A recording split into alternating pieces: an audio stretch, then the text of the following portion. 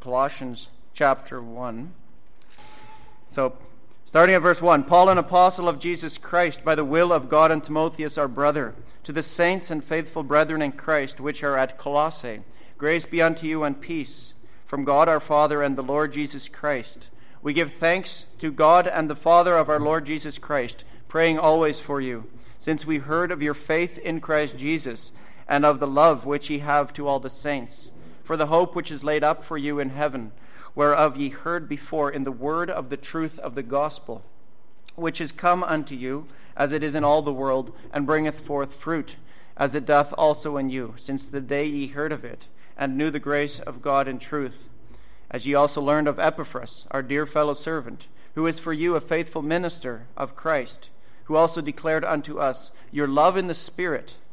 For this cause we also, since the day we heard it, do not cease to pray for you, and to desire that ye might be filled with the knowledge of his will in all wisdom and spiritual understanding, that ye might walk worthy of the Lord unto all pleasing, being fruitful in every good work, and increasing in the knowledge of God, strengthened with all might, according to his glorious power, unto all patience and long-suffering and joyfulness, giving thanks unto the Father, which has made us meet to be partakers in the inheritance of the saints in light, who hath delivered us from the power of darkness and translated us into the kingdom of his dear Son, in whom we have redemption through his blood, even the forgiveness of sins, who is the image of the invisible God, the firstborn of every creature. For by him were all things created, that are in heaven and that are in earth, visible and invisible, whether they be thrones or dominions or principalities or powers. All things were created by him and for him. And he is before all things, and by him all things consist. Let us stop there and just turn to the Lord, ask for his Spirit to give us wisdom this morning. Father, again we come before you, and now as we turn to your word and we seek to understand more of its riches and its depth, Lord, we pray that you would open ears to hear, eyes to see. Give me wisdom to bring the word faithfully.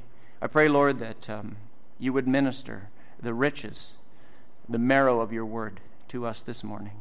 In Jesus' name, amen.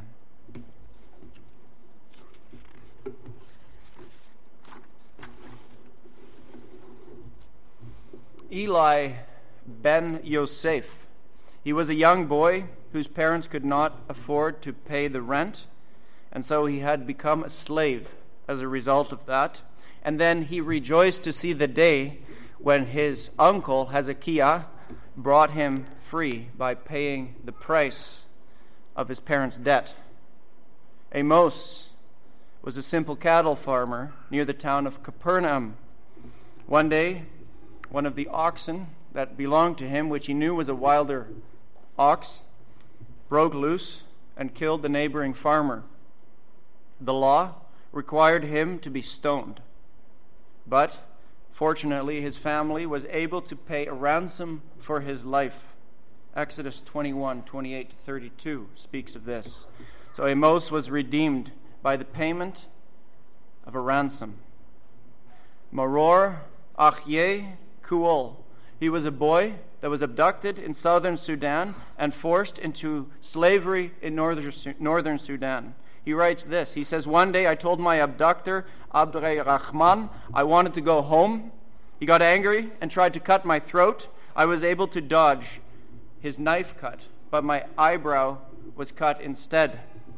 He told me to call him father, and he said my name was Hassan Abdurrahman. He said I was a Muslim, but I did not listen to him. There were lots of Dinka children in that camp who were beaten. One of them, Dut Mahwe, died. Maror was freed in a local scheme in which cattle vaccines are swapped for slaves. Maror was bought at a price. He was redeemed from slavery at the meager cost of cattle vaccines. Redemption is behind all three of these accounts. Eli and Amos were made up. They at the same time reflect ancient Israeli culture and the law itself, as I said there from Exodus. but Maror's story is very real. I've seen his picture. Even though it was many years ago now, I remember the cut that you could see on his face, the scar by his eyebrow. This morning I want to deal with Colossians chapter 1, verse 14, where it says, "In whom we have redemption through his blood, even the forgiveness of sins." Colossians 1, verses 7 through 12 and then into 13 talk about the Christian life, building on what is known as the epignosis, the knowledge of God. And this really chimes into our Peter series, because in Peter talks about adding to your faith, to this real, vital, internal knowledge, growing and increasing in the knowledge of God. And the Apostle Paul, similarly to Peter, talks about expanding in your knowledge of God. But notice particularly at verse 10 when it talks about walking worthy. So this is our lives. And then it says, and increasing in the knowledge of God. So as the Christian life is invested in holiness, we will grow in our knowledge of Jesus Christ. That is at core here. But then he does that by strengthening us and calling us to give thanks to God, who is the beginning, the end, and the final author and finisher of our faith. And verses 12, 13, and 14 establish this grounding rejoicing in Jesus Christ, but ultimately in God the Father, who works all things through Jesus Christ. And so the last time I looked at this text in May, I looked at verse 13. And it talked about being translated from the dark kingdom where we were held to being translated or transferred into the kingdom of his dear Son. And this morning I want to deepen that in verse 14. We saw in verse 13 we are at war. There's no such thing as an idle bystander in Christianity and in this world. You are all at some level in one of the two kingdoms. We looked at that. And yet we were delivered as believers from the kingdom of darkness. How was that accomplished? Why couldn't we do it? How can the devil keep us, as it says somewhere else, captive at his will? More specifically, we've got to ask ourselves, what is redemption? What does that really involve for us? So first of all, we must think back to the fall and the curse unto death, because just as in the three accounts that I told, redemption is needed when things are terribly wrong. You don't need to be redeemed when things are good. You need to be redeemed from something that is not good, from a state you are in. And so our first parents, Adam and Eve, did not start off wrong. Things were good in the Garden of Eden, and we know that. They knew God intimately. They did not know the pain of sickness, of death. They did not know the terrors of an earthquake, the rottenness of pride and selfishness which infects us insidiously. They sinned. We know the account. Genesis 3 talks about this, right? And therefore, and this is probably the most staggering part of the account, by one act of transgression of Adam and Eve, all of their descendants would be thrown into the curse. All of creation was cursed. And the shackles of the curse affect everything, everyone. All that we know is affected by these shackles, this bondage. And now we are enslaved to sin outside of Jesus Christ. Each of us is born slaves to sin. Slaves are subject to everything their masters tell them to do. They are told where they can sleep, when they can sleep, when they can eat, if they can eat. In fact, Paul says in Romans 6, as slaves to sin, we did according to the motions of our slave master, the motions of sin. Sin affects everything. Don't kid yourself. It affects our thinking. It does. Our thinking is affected by sin. It's called the noetic effects of the fall. It affects our mind. We abuse reason itself to excuse sin. Have you ever heard or thought, well, God gave me wealth and money, so I can enjoy it and do what I want with it? Or people who say, well, the Bible doesn't deal specifically with this, and therefore I'm at liberty to do what I want. Sin degrades desire, this slave master does. When we see our friends have a newer car or a newer home, maybe they're more popular than we are, maybe they have a higher position somewhere at your job, they get more. In sin, in this corruption, we get jealous and we covet what they have. We all know what that looks like, don't we? Sin corrupts our bodies. We talked this morning in our prayer time about the corruption of that. We pray for those who are ravaged by the corruptions of the fall, cancer, disease, paralysis. In fact, we have entire medical encyclopedias this thick nowadays on the internet, but I still have one at home, 1,000 pages that exists because of the curse. Think of that. That's amazing. It's incredible. Sin twists truth. People say the Bible is inerrant to the degree that we believe it. People say, depending on how I feel, that is the best measure of my faith, and my feelings are the arbiters of my genuineness in Christianity and who I am. It's not true. It's not true. So why are we bound to this slave master? What can set us free? The law is what binds us. The strength of sin, it says in 1 Corinthians 15:56, the strength of sin is the law.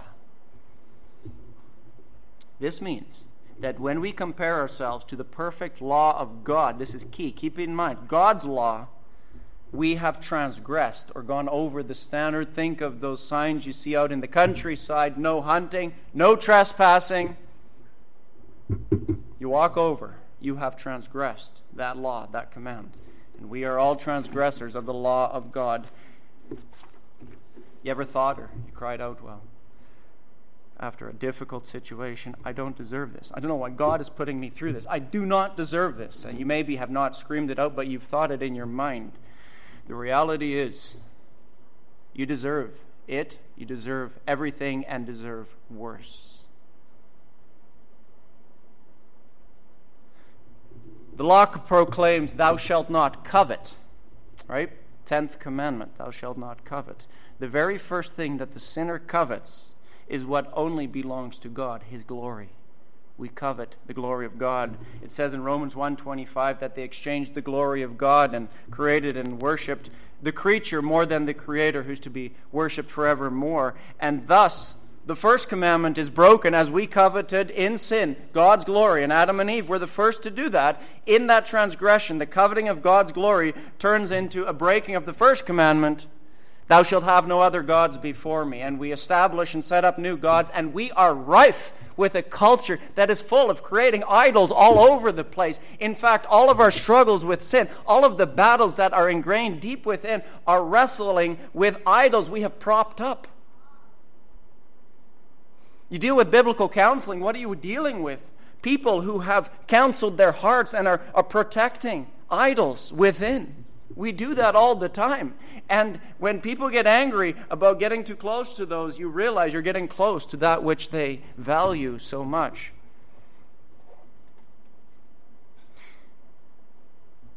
The result of this slavery is ever so serious, isn't it? And we've heard this before.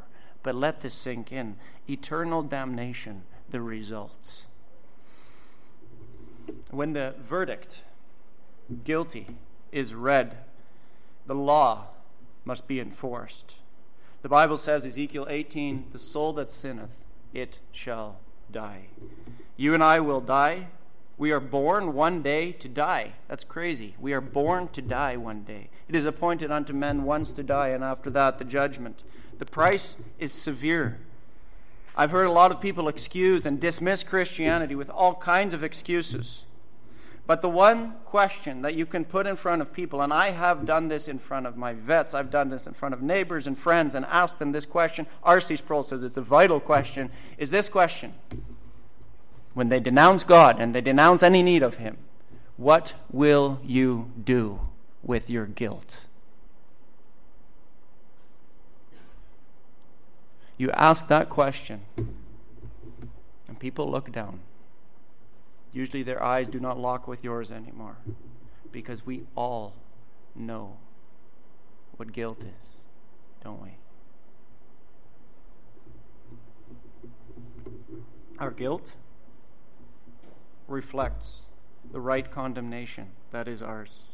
It is the price of cosmic treason. The God whom you and I have offended. He has no equals. He's not a friend to slap on the shoulders. He's not a ruler to kick out of office by majority vote. He's not a casual judge who winks at our mistakes. He is the eternally glorious God, the infinite ruler and creator of all. And if we think lightly of our sins, it is because we have so demoted God, so brought him down to our standards. We are called in Isaiah 40 to behold our God. Israel is called to do that. Behold your God. He who sits over in the heavens, commands the stars, calls them by names. This is our God. He is the maker of the ends of the earth. He's the thrice sovereign one before whom the angels cover their feet and their faces, and they cry day and night, holy, holy, holy is the Lord God Almighty. God calls himself the one who inhabits eternity, whose name is holy. Do you remember in Acts 12 when those of Tyre and Sidon wanted an audience with King Herod, and so they went to Jerusalem, and it says in Acts 12 that the people see Herod arrayed in all of his royal clothing. And we read the people shouting this, "It is the voice of a God." What happens? And immediately the angel of the Lord smote him, because he gave not God the glory, and he was eaten of worms and gave up the ghost. That is the glorious God we serve. He slays kings on the spot. That's how great he is. And we have offended him. Our guilt every day outside of Jesus Christ amasses and amounts a massive guilty verdict. Only an eternal price will satisfy the affront for this disobedience. The full force of the law is against us, and it will be experienced as one day God executes the weight of this wrath. We're sitting here this morning, well-fed, well-dressed. We're sitting here in relative peace and quiet in this nation. We have been blessed so much because God is long-suffering. But we don't deserve it. We don't deserve to sit here. Let's not kid ourselves. The pains of war, the tragedies of tornadoes, the hurt of you and I being manipulated by those close to us, the carnage of broken marriages, the devastation it leaves behind to the children, the guilt of selfishness, these are but birth pangs of the eternal sufferings of hell itself. They're but beginnings. Eternal hell alone reflects the just condemnation of our sinfulness and our slavery to sin. Is there any that can remit such a high cost to pay the price? Who, within time, can secure a release of an offense that was done against him who is beyond time, who is eternal? Which brings us now to our text. In whom we have redemption through his blood, even the forgiveness of sins. Notice it talks of redemption, deliverance. This verse tells us the how of how we were translated or delivered into the kingdom of his dear Son. It was the ransom, the redemption that was paid. It was not paid to Satan. So many people get this wrong. They think that Jesus paid to Satan the price. No, our offense is not to Satan. It is to God the Father. Our offense was against him. And therefore there is a God-word, a God-directed transaction. In fact, Hebrews talks about this being offered in heaven itself by the eternal Spirit. And that satisfied the wrath of God. One of these terms that has been kind of casually dismissed in our theological understanding and in the Bible is the term propitiation. Who still talks about a God that is propitiated? Propitiation means to satisfy the wrath of God. God is angry with sinners. His wrath is upon us, and Jesus satisfies the wrath. He appeases it by his death. The demands of justice were met in him. And so notice that the text doesn't just say in whom we have redemption. It locates where that redemption peculiarly is. And it starts it with this Greek word dia, through through, or on account of, through his blood. That is where the locus and the center of the redemption price is, through Jesus Christ's blood. Why the blood?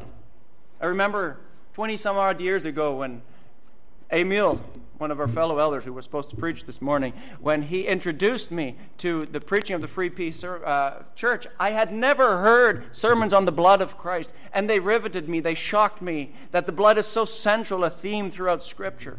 And the verse that Pastor Fletcher back then always talked about was this verse, Leviticus 17:11. For the life of the flesh is in the blood, and I have given it to you upon the altar to make an atonement for your souls. For it is the blood that maketh atonement for the soul. Simply put, the blood of Jesus represents the life of Jesus. Your blood, my blood, our lives, they'll never do. You can't give your life to pay the ransom price for your kids, even though we would want to. You can't redeem your parents. And as we see our parents getting older, if they are not in Christ, we would want to, but we can't. The blood of 1,000 will not save anyone. Only the blood of Jesus Christ will pay the price of redemption. And there's two reasons why the blood of Christ could pay the price. These two reasons are the merit of the blood giver and the honor of the blood giver. Think about the merits of this blood giver, the Lord Jesus Christ. Simply, he was perfect. He was blameless. We've heard this before, but let that sink in. He was blameless every day, every thought, every action. When he woke up, when he went to bed, in the middle of the night, when he couldn't sleep, always blameless, never violating the holy law of God. Every righteous demand of the law he perfectly fulfilled to the last detail. He fully loved God and man. He spoke 100% truth all the time. He fulfilled everything the Father had asked of him. You think of that. Children, your parents ask you to do something, and ask yourself, even in one day, did I perfectly fulfill what my parents asked me to do? We're so fickle. We're so prone to wander. Not Jesus. He honored his Father in everything with unwavering and genuine heart, full of commitment to his Father. In fact, his life merited the favor of the Father, and it began with the favor of the Father. Think of it. At Jesus' baptism, what does the Father say? This is my Son, in whom I am well pleased. And at the end of his life, before his passion, this is my beloved Son. Listen to him. The favor of the Father rested perfectly on the Son. Thus, the blood that flowed through the veins of Jesus Christ, who would be deceitfully betrayed, falsely accused, unjustly punished, and wrongly crucified, would be the very blood that would be given for people like you and I who do the unjust things, who do accuse people falsely, and who do manipulate and backstab and betray. Think of the honor of the blood giver. He was the God-man. In verse 13, look what it says. Who has delivered us from the power of darkness and translated us into the kingdom of his dear Son, literally in the Greek, the Son of his love. This is reflecting back into the heart of the Father. This stretches beyond time into the eternal communications within the Trinity, within the Godhead. The eternal intra-Trinitarian love that abided forever and ever and ever in time past, when time didn't even exist, and will into eternity. This love is on Jesus Christ. And therefore the honor of his life stretches that far.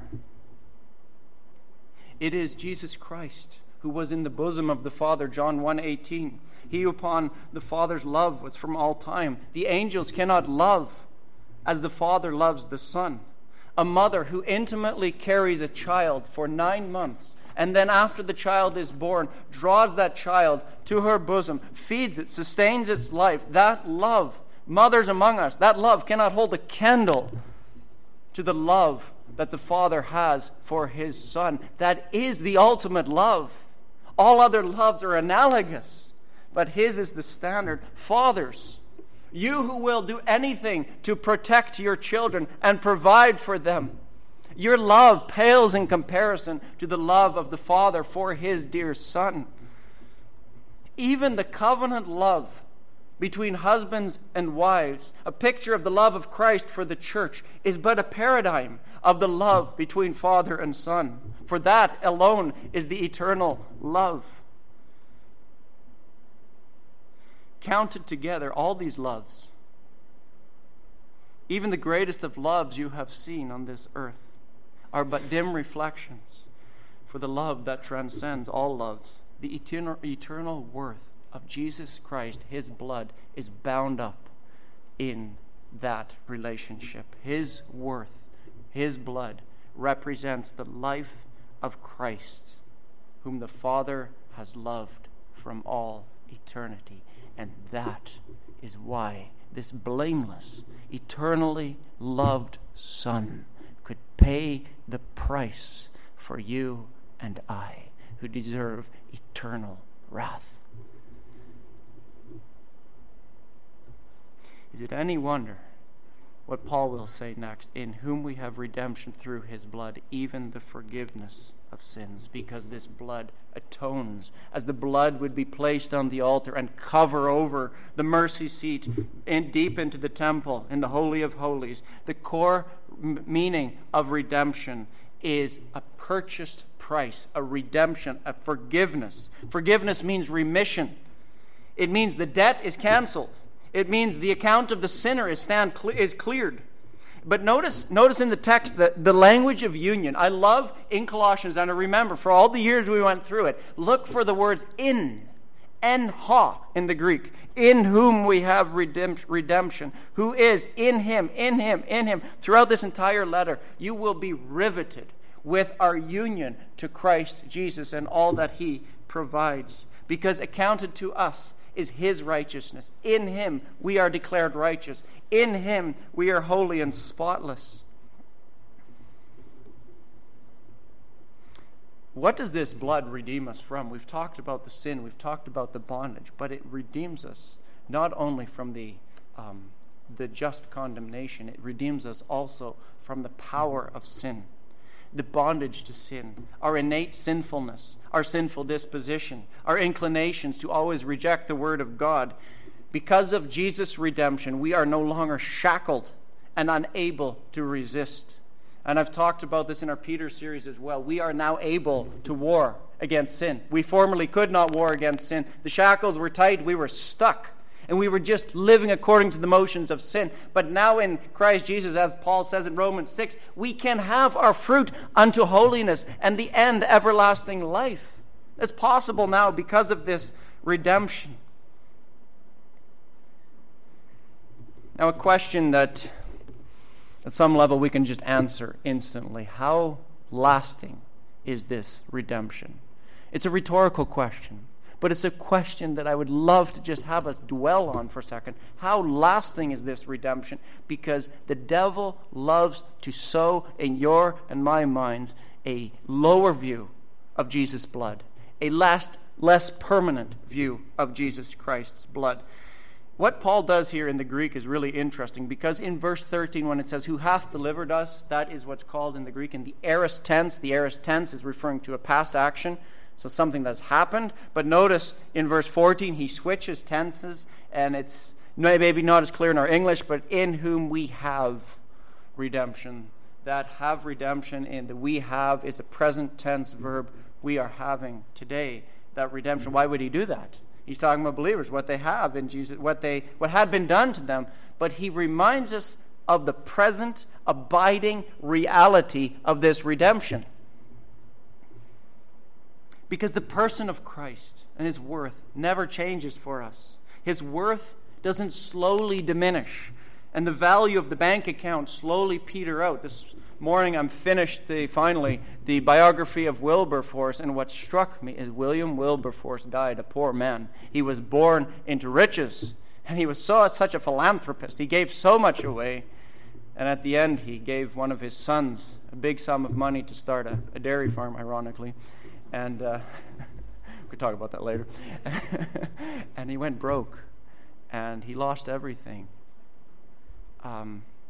Not so with our Lord Jesus. He gives and he gives. His worth is undiminishing. His value never changes. The redemption of Christ Jesus is permanent. The countenance of the Father on the Son will never waver. It will never darken. The redemption is enough. In fact, when Jesus cried out on the cross, he said, Tetelestai, it is finished. Tetelestai, if you just know what that means, that is a perfect tense verb. It has been finished. That means at the cross he accomplished, and all of the effects abide forever and ever and ever into eternity. It has been accomplished. It has been finished. There's a permanence to the love of Christ. And so at Judgment Day, Christian, we do not need to negotiate with our futile efforts after we have turned to Jesus Christ and say, well, surely Jesus paid the price. Now look at what I've contributed. We don't need to do that. We don't do that because we will look forever and ever and gaze upon him who is worthy. Worthy is the Lamb that was slain.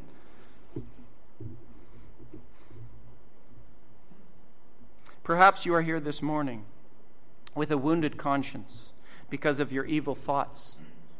Maybe it was your impatience this past week to your children. Maybe it's the frustration you had with your parents. Maybe it was just selfish attitudes when you had an opportunity to give and instead you took because you were there first and it was kind of your right, you felt. And you know it was wrong. You know it was selfish. Maybe or perhaps you feel you were once so much more passionate for the things of God. You look at your life and you say, man, 10 years ago, I would do anything for Jesus, and now I'm compromising.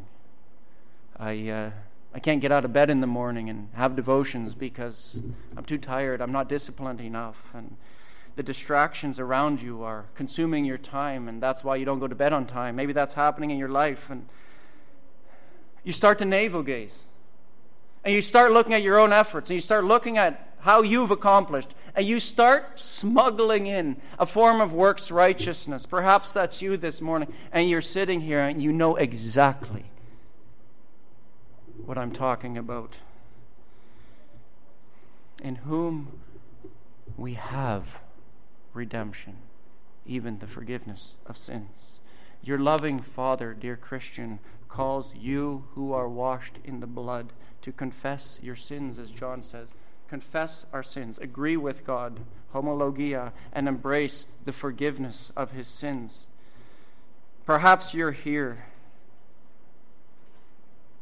and you don't know this redemption. Perhaps you're here and you feel like your guilt is beyond grace. You've done things you're not proud of, they're worse than your neighbor, and you think they're unforgivable. Perhaps that's you this morning.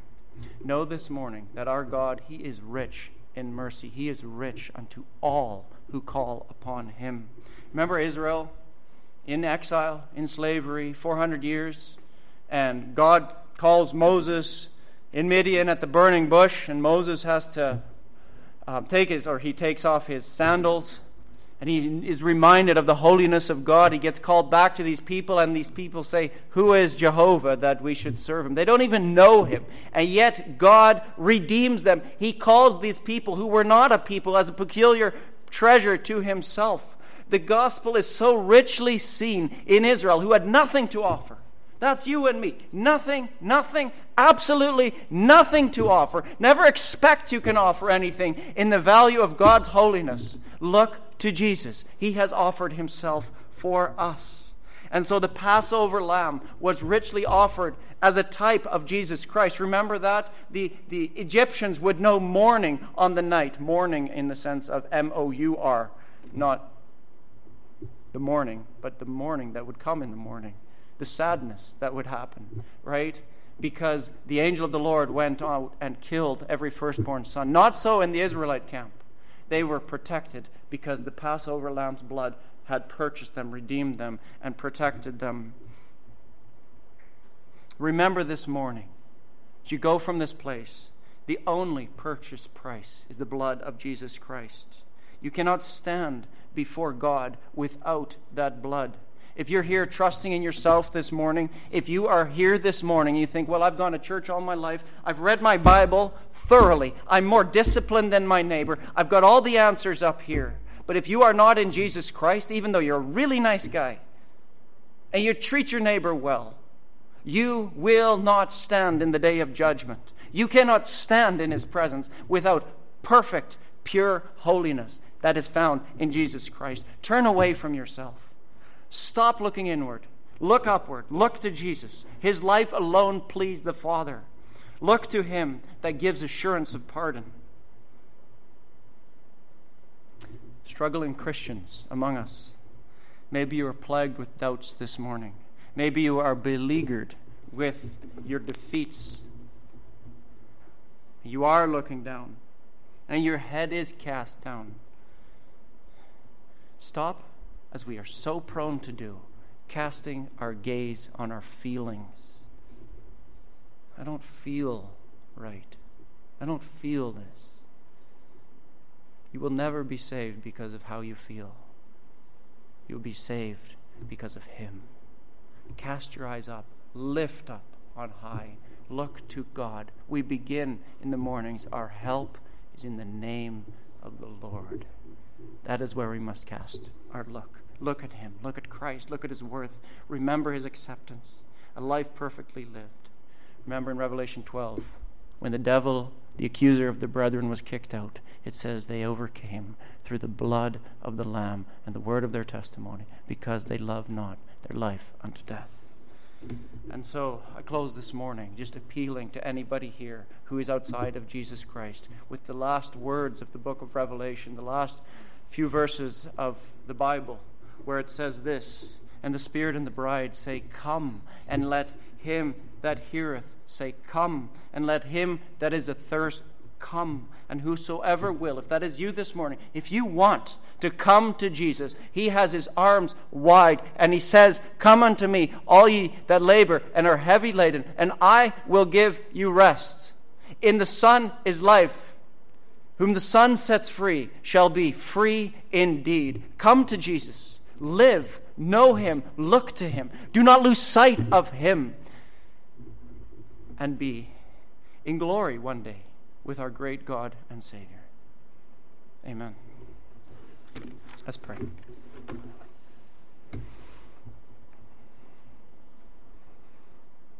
Lord God, we thank you for Jesus. We thank you for a life perfectly lived, a holiness that was pristine. We thank you that he who was in the bosom of the Father took on flesh to die for sinners, to redeem us from ourselves, from our guilt, our condemnation, that he has obeyed the law so that we may be ransomed by him, redeemed. Oh, we thank you. All we have is Jesus Christ. In his name we pray. Amen.